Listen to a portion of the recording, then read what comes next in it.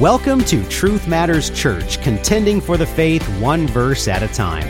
If you're blessed by today's message, please be sure to subscribe to this podcast and share it with a friend. I'm Associate Pastor Jeremy Priest with this week's devotional. Last week, as we looked at Ephesians chapter 2, verses 5 to 10, we saw how Paul defended that our salvation is by God's grace, not by our own works, and this affirmed a key doctrine of the Christian faith. But he didn't stop emphasizing this point, as we'll see in today's text. And to better appreciate this passage, we need to understand who the letter was written to. Ephesus was located in what today is the southwest corner of Turkey.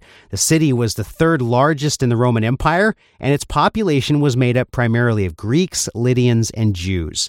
Rome also sent many of its citizens to live there to protect the interests of the empire. So while it was a diverse population, the church itself seemed to be made up primarily of Greek-speaking Gentiles. However, the Jewish influence remained present in the church. And as Scripture tells us, the Jewish people lived under and abided by many religious laws. Some were given by God, but many were created over time by deceitful leaders. They had a lot of pride in obeying these laws, aka works, which in their mind maintained their standing with God. So now let's look at what Paul wrote in Ephesians 2, verses 11 to 16. I admit this is a lot to unpack, so for today we're just going to focus on one key point.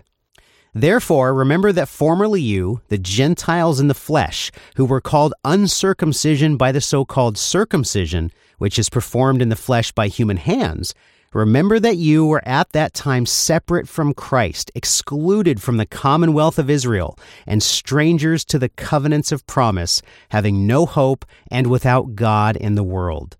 But now, in Christ Jesus, you who formerly were far off have been brought near by the blood of Christ.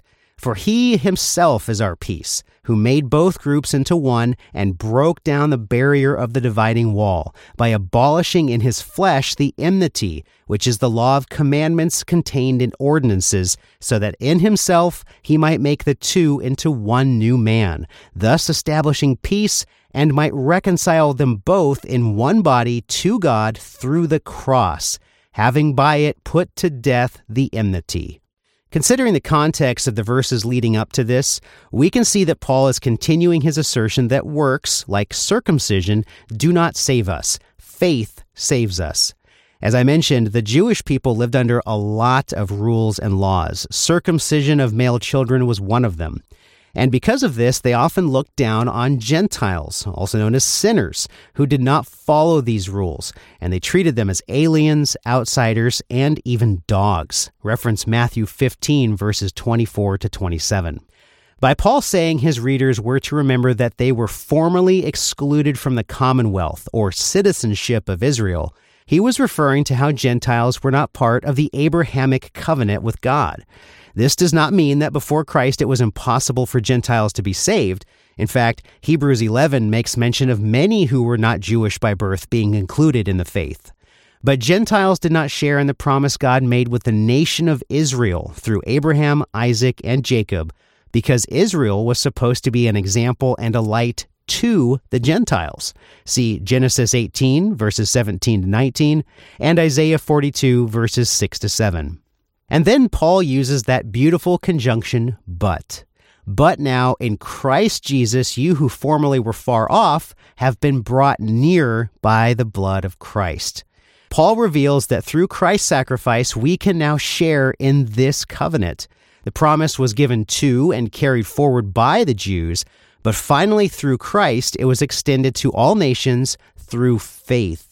Christ broke down the barrier and abolished the enmity of the law, in effect bringing together all saints as one holy people, reconciled and sanctified by his blood shed on the cross. A few verses later, Paul drives this point home when he says, "So then, you are no longer strangers and aliens, but you are fellow citizens with the saints and are of God's household." That's Ephesians 2, verse 19. We Gentiles are now citizens of the nation God promised to Abraham 4,000 years ago. And this is by grace through faith, not by works. That's Ephesians 2, verse 8. Circumcision and other superficial works of the flesh done by human hands do not save us, but instead our faith in Christ's atoning work on the cross is what saves us.